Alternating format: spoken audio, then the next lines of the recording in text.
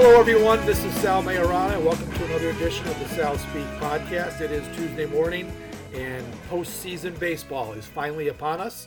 Because I shouldn't say finally. It's only been a 2-month regular season, but it is here. And as always, I've got Charlie Ricker on the other end of this call to just talk about our New York Yankees. Charlie, how are you today? I'm good. Ready for postseason baseball. How are you this morning? Well, I'm good too. I'm not quite sure how long our postseason baseball is going to last with this team. I think the end of the season, Charlie, really couldn't have gone much worse for the Yankees. We had hoped going into last week that they would perhaps get that fourth seed, beat the Blue Jays and beat the Marlins and win enough games to at least play at home. And of course, they stunk up the joint in Buffalo as they had, the whole time they've been there. Just were awful.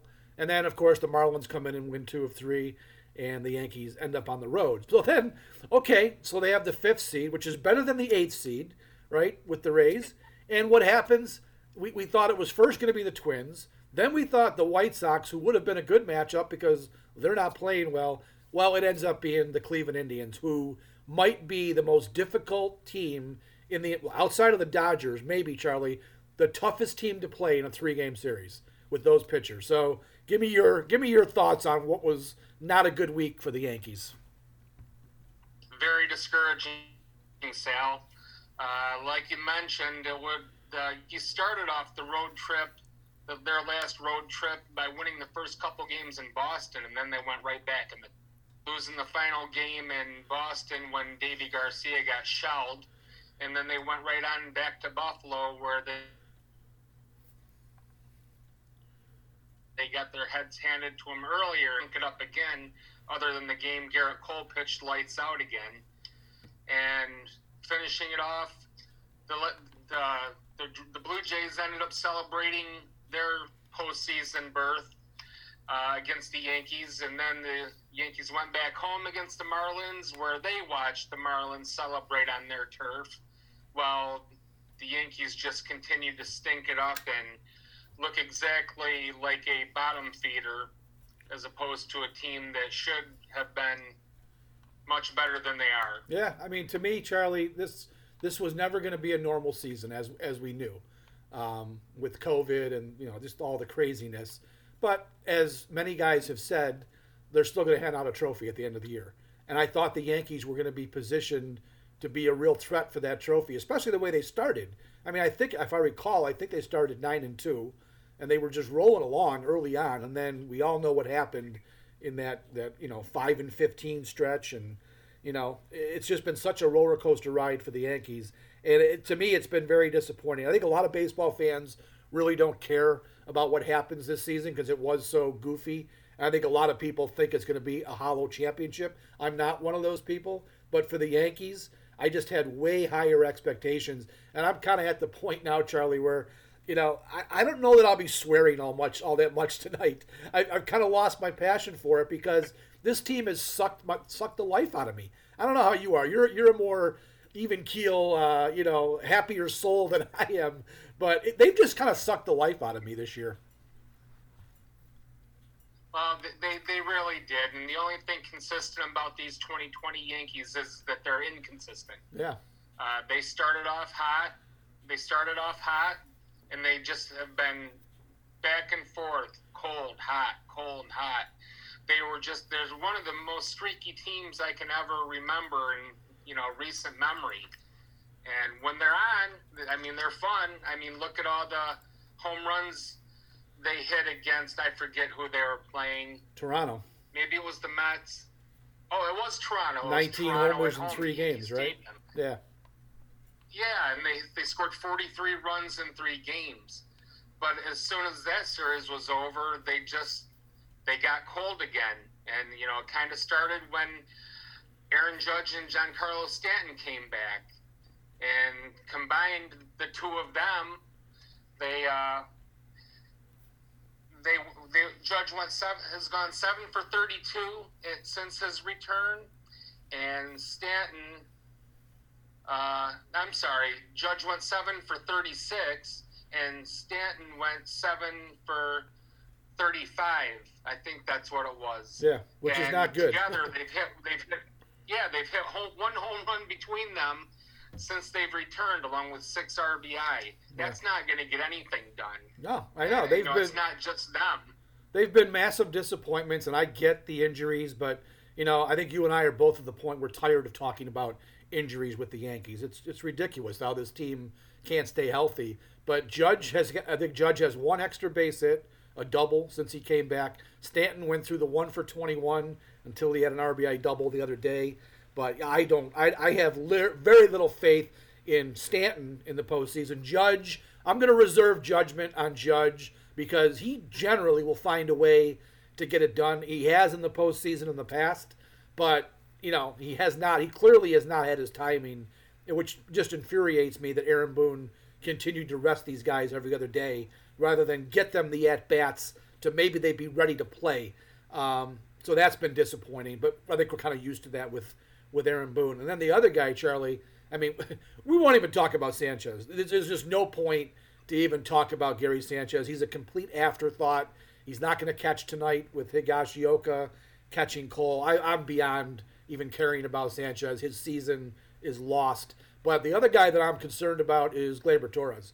Gleyber Torres, to me, might have been the most disappointing player on the Yankees all season.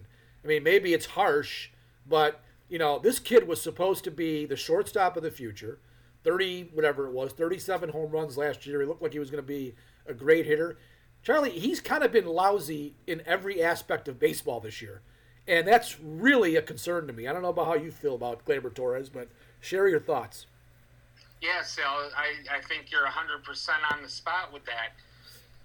Gleyber's slugging percentage this year fell 167 points. Yeah. He hit 3 home runs this year. He hit 243, which is also disappointing considering the caliber of hitter that he really is. The only thing is somehow he managed to get on base a little bit more, and that's only attributed to working out walks, yep. Which is really not what you want from a guy with his level of talent. And on the opposite side of the ball in the field, he's been a mess. His fielding percentage dropped precipitously. He's made a lot of errors. He just seems like it's been a lost season for him, and it's unfortunate because he really is good. And I do expect him to rebound, given that he's still only 23. But they really needed his offense, and he, like so many others, it's disappointing. Yep. And Gary Sanchez too. He's a wash. He's a lost cause. Yeah, Sanchez. I hate saying it, but yeah. Sanchez's line is almost. I mean, it's almost laughable. His slash line is 147 batting average, 253 on base. I mean, you really have to work to have a 253 on base percentage. I mean, that's really hard to do in baseball. And then his slugging is 365, so that adds up to an OPS of 618. This is for a guy who they consider to be an elite power hitter. And he, quite frankly, for most of the season, Charlie, and the Yankees, continue to believe in him, he might have been the worst player in Major League Baseball. And I don't think, I'm a little bit of a overreactor. I understand that.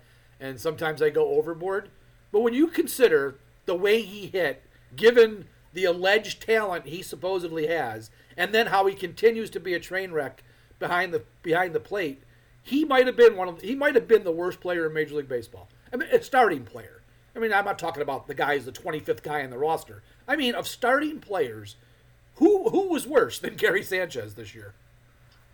Nobody was. And I think it spoke volumes this year when the Yankees chose Austin Wells to be their top player in the 2020 draft. They're obviously looking beyond Gary Sanchez, and to be honest, I think Sanchez might benefit from a change of scenery, but I don't think it's going to work for him in New York.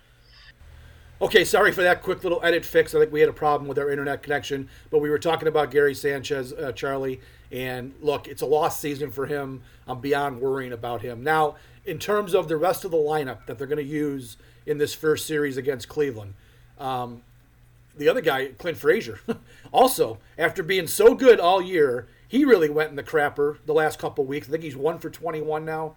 going into the playoffs. Not good. Aaron Hicks' on base percentage is great because he draws so many walks. But he had a couple big hits last week, a 2-run double against the Marlins. Got that Saturday game turned back around a little bit.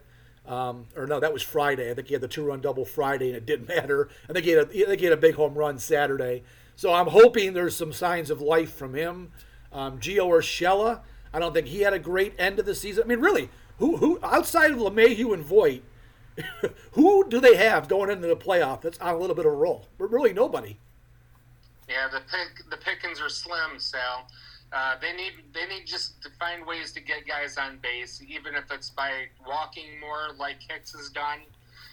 But they got to have the offense that's got to come from somebody, and it's going to be a tall task considering that the Yankees are going to be facing Shane Bieber, Carlos Carrasco, and Zach Plesac in the first 3 games of this series. They got to just find a way to get guys on, and hopefully the big guys can somehow find it within them to bring them around to score. But yeah, you mentioned Clint Frazier. He went 1 for his last 21, and that included 11 strikeouts. So that's just terrible. He looked lost. Shane Bieber. You gotta find a way. Shane Bieber. I'm looking at his game logs here. He's 8-1, 1.63 ERA. His WHIP is 0.86, which is just absurd. His last 5 starts, Charlie, and he actually lost 2 of these games because the Indians' offense certainly is not good. Outside of Jose Ramirez and Francisco Lindor, they really don't have much pop in their lineup. His last 5 starts, though, he gave up 17 hits. He gave up 8 runs in 11, 18, 25 and 2/3, 33 and 2/3 innings. His last 5 starts. He's been basically unhittable in the last 5 games. And he's going to win the Cy Young. He won the Triple Crown, right? I think he won the Triple Crown of pitching. What is the Triple Crown? ERA, wins, and what's the other one? Strikeouts. So there you go. So that's the game 1 starter.